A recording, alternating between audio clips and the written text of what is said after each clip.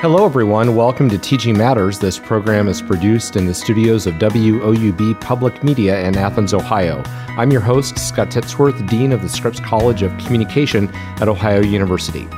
This summer, I had the opportunity to join a group of teachers, students, and researchers on a trip to Southern Ecuador.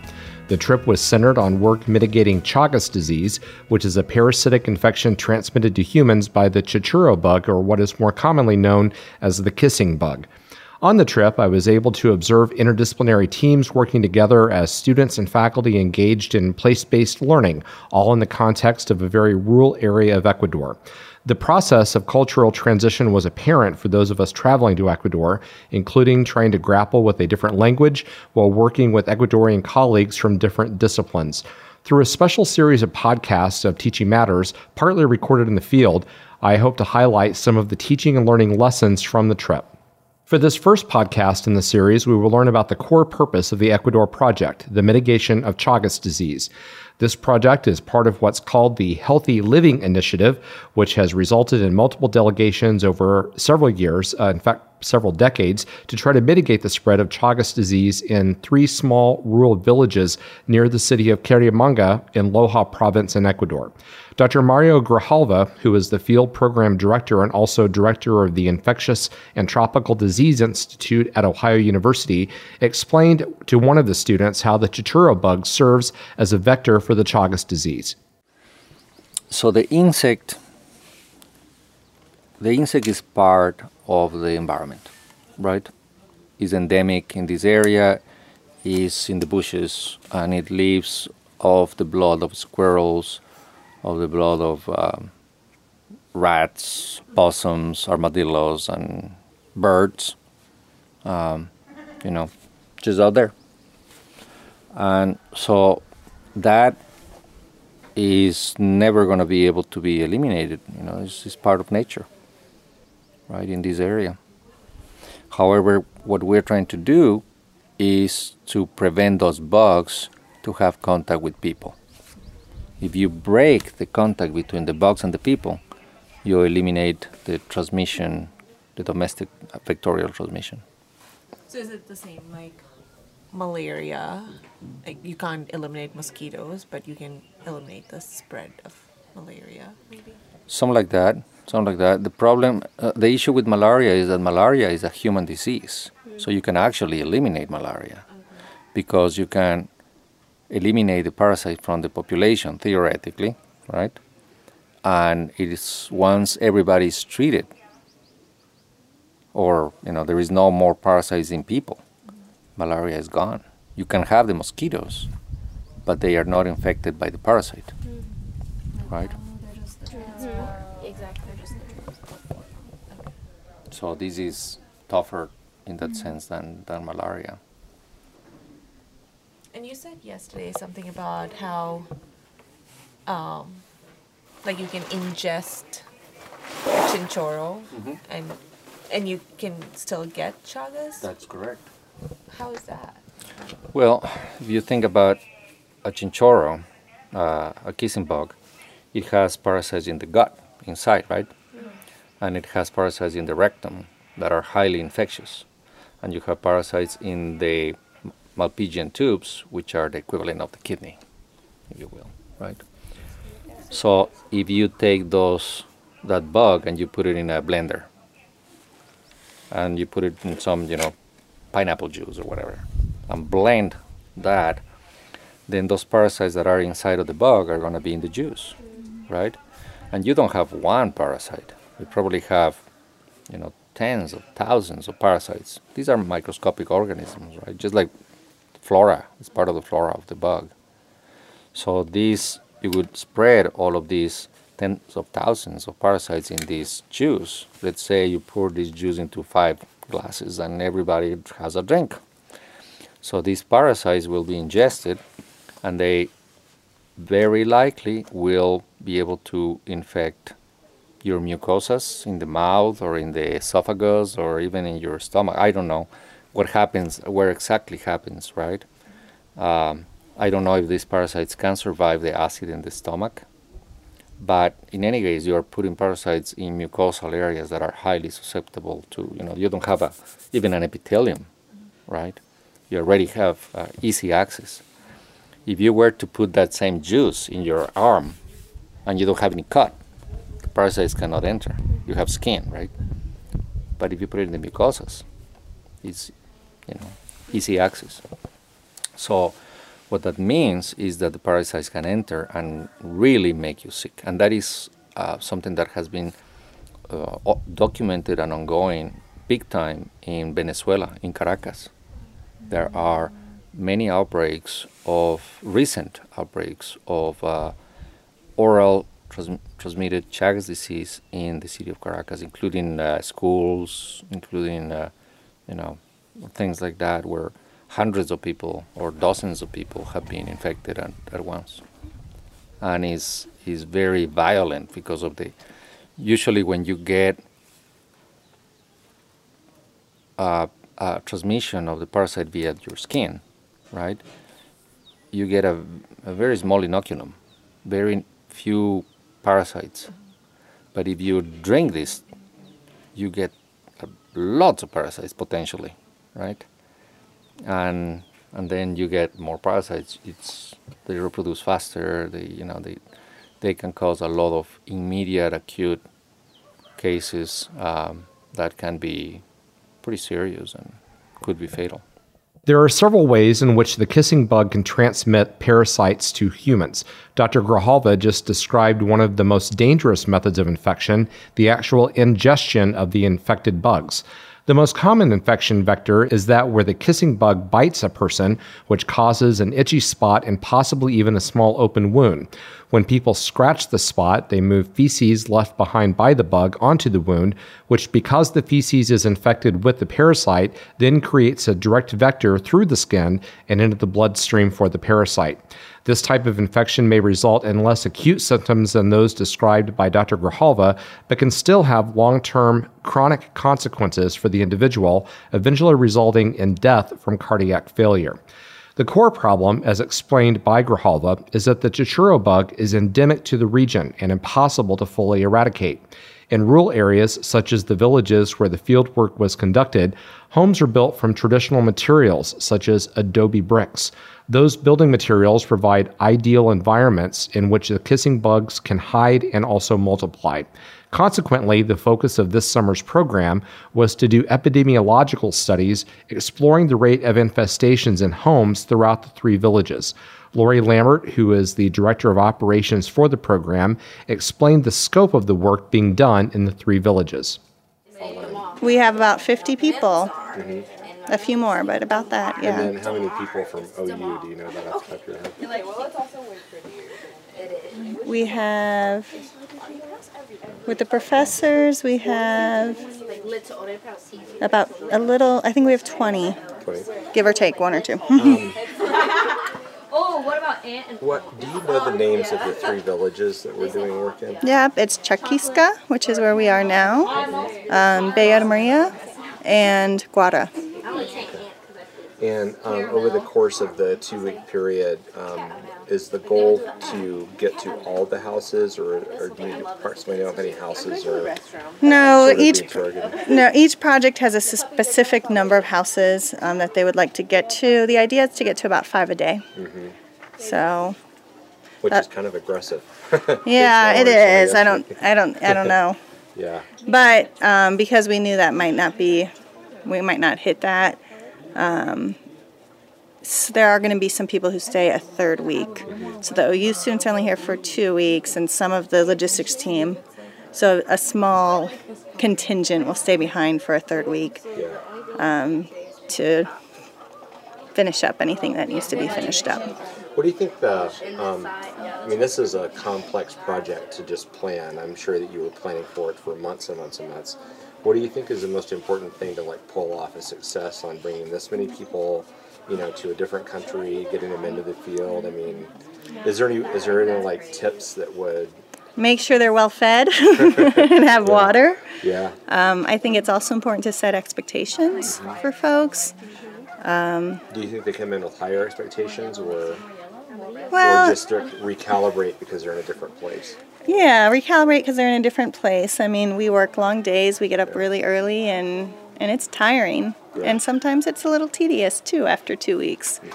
So helping people understand it's not always pretty, it's not always easy.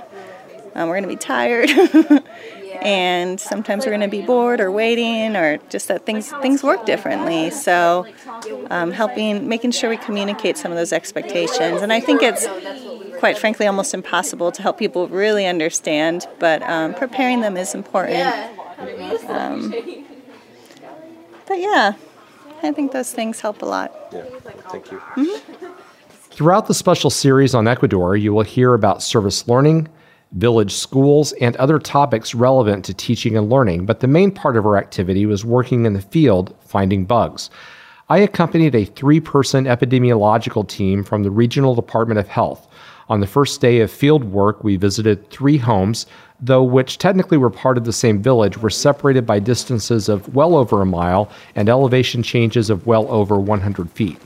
We did a lot of hiking on dirt paths and gravel roads to reach each of the houses. At just over 6,000 feet above sea level, the hiking was taxing when climbing up steep paths, but also gave perspective on what community members go through to do simple things like going to school or even walking to a neighbor's house to talk with them, let alone trying to find a way to find grocery items and those sorts of things. At each house, the epidemiologist interviewed the family to determine if they had seen the kissing bug in their homes. Those interviews lasted approximately 30 minutes. After the interviews, the bug detectives searched the homes for evidence of infestation. Each stop took about 3 hours from start to finish, with homes that had bugs taking noticeably more time. At our first house, no bugs were found, and no one was at home at the second house, which made it go relatively quickly. It only allowed actually for a cursory examination of the home. At the last house, however, which was occupied by a mother in her 20s and her little girl, bugs were found in a chicken coop that was made out of a sort of plastic container that was hanging on the outside wall of the adobe home. This is apparently a fairly common story in the search for bugs. The bugs find a home with other animals that are usually right next to the house where the people are living and eventually make their way deeper into the home. The epidemiologist captured as many bug samples as possible from the chicken coop, which included larvae through fully developed insects. And all well over 20 chuchuros at different stages of development were found in the chicken coop, more than enough to place that family at risk. Upon returning to the staging camp at the community school, I asked my team members to describe the work we did over the course of the day. So the part of the project that he works on is working toward to end Chagas disease. And there are other parts of the project that he's not as familiar with, but the work that he does is to control Chagas. And how are you doing that today? ¿Qué has estado haciendo hoy para cumplir con esa meta? O sea, lo que hacemos es la búsqueda entomológica para encontrar el vector y la forma de poderlo controlar, haciendo el rociado. Controlando, ya que eliminando es bien difícil, por lo que él se reproduce en los campos. Yeah. So their goal is they were doing searches for the kissing bug with the goal of controlling the transmission, because the actual elimination of the Chagas disease, they're hoping to control Chagas disease. The actual elimination of Chagas disease is very difficult because the bug that transmits Chagas disease actually lives in the outskirts, in the forest. At the first house, we did not build a fire. In the second house, we built a fire. What was the difference? Why was that? ¿Por qué en la primera casa se hicieron un incendio o un fuego y no en la segunda casa? Positivo. Lo positivo. Estaba infectada con chinchorros. La primera. La primera, y la otra no hubo nada, estaba limpio, y otra que no habían nidos de gallina, para decir que vaya el chinchorro a poderse alimentar de la sangre de las aves. Fue la manera de destruir el criadero del chinchorro que se detectó en esa vivienda. Okay. So in that house, they discovered the bugs, kissing bugs that transmit Chagas disease. And so it was the manner to control that because there were chicken. Yep. It was a chicken nest, and it had the eggs. What are they called? Huevos. The huevos. Yeah. Sí. So they needed to burn that because that's where the kissing bug actually lives. Ah, very good. Muchas gracias, mi amigos. Okay.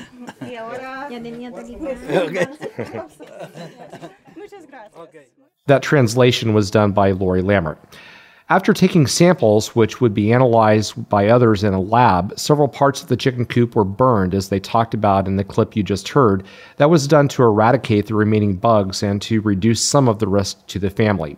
Each of the homes were also sprayed with insecticide designed to kill the bugs, but unfortunately, those insecticides provide limited protection even after only a handful of weeks. My job with the team was to document each house by taking digital pictures. Because my team members and I shared very little common language, it took me one very failed attempt and a few laughs from my colleagues before I was able to actually figure out how to do my job correctly in taking the pictures that actually inserted a code to identify each home. You might think of it as a home address or case number. I didn't realize that was supposed to be in the picture and spent about 15 minutes taking pictures that ended up being worthless before they were finally able to help me understand what I was supposed to do.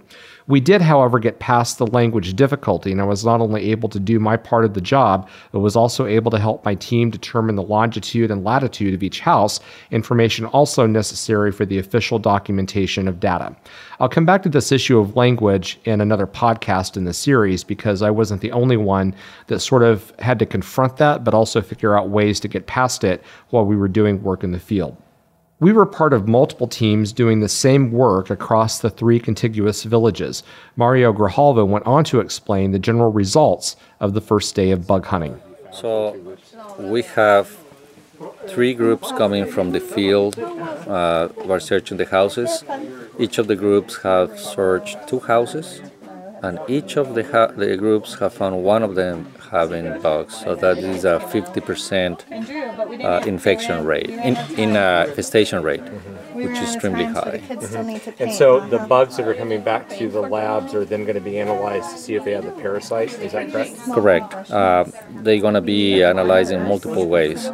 They're going to be analyzed for infection and then for morphometric characteristics so that they can be traced and identified if they belong to a population that is originally from the houses or from the bushes, and also for molecular analysis to do population genetics on the bugs so we can trace their origins and also archive that for following up in the future. Doing work like this, particularly for someone who is trained in the comfy confines of the social sciences, was very enlightening. I was able to do work with people who spoke not only a different language, but also had different disciplinary training. I was able to do field work that involved something completely different than interviews and survey results. Through that experience, I gained an even stronger perspective on the necessity of interdisciplinary understanding when trying to solve big problems like disease mitigation. Both for me and for the students accompanying us, the learning experiences we had will shape much of how we think about our own roles and identities moving forward.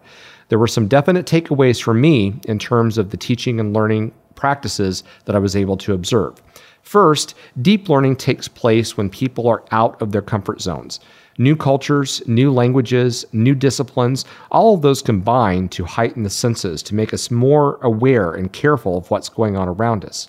Second, I think you try harder when you know something is at stake. From the very first meeting, Mario Grijalva stressed the importance of what we were doing. Those words were given additional meaning when I met a family living mere centimeters away from a Chucuro bug nest. All of a sudden, learning to take pictures correctly for the epidemiological team took on much greater importance, and I certainly felt invested in all the things that we were doing while working at each of the houses. Third, when preparing, I think we can overthink things. I was seemingly randomly assigned to an epidemiological team. Of course, I'm not an epidemiologist, so I didn't have any knowledge to bring. And in fact, there was practically no shared language between me and them. on paper, that should not have worked. We should have failed, or at least I personally should have failed in being able to add anything to the group that I was working with.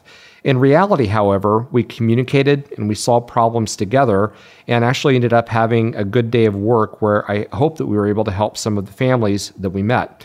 Overthinking the language issue, though, was something that I definitely went into the situation with, and it very quickly became something that was just not completely unimportant to what we were doing, but certainly the importance of what we were trying to accomplish was more relevant to what it was that I was doing than trying to think through exactly how to say things perfectly in broken Spanish or understand what they were doing non-verbally. We just got past that and did our jobs. I may not have the opportunity to get substantial numbers of my students to be in Ecuador next summer. However, I know what the experience was like, and I can certainly look for closer experiences to home that will replicate some of what I saw while in Ecuador. I am convinced that finding ways to learn while working to solve big problems like Chagas disease, or maybe even something like opioid addiction that's more close to home, is critical to engaging today's students. And I think that's why it was so impactful for them. It's why it was so impactful for me. And we have to find ways to replicate that for more students, even if it doesn't involve going someplace like Ecuador. At the same time, the problems that we were focusing on, trying to take small steps towards the larger goal of fully mitigating Chagas disease in 3 small villages, it seems absolutely daunting. At the end of a long day of bug hunting, Grijalva reminded us of the reason why we have to continue doing that work, though. He received a text from a doctor in a neighboring community who was working with a gravely ill patient who had contracted Chagas disease. This patient is 41 years old. Indicates having lived in a house made of mud, known and have been bitten by the kissing bug many times, and he says for Triatoma dimidiata, which wouldn't be around here, but that's what it reports. And that is the bug that this person is recognizing in the photographs. So knowing this area is probably Triatoma carioni rather, because the mediata is not here. But he recognizes the picture shown in the doctor's office. And he indicates that his neighborhood has never been visited by the vector control program. He is in the Paltas County, in a sector called Huato, near to Yucunuma, and there are about 300 inhabitants. So.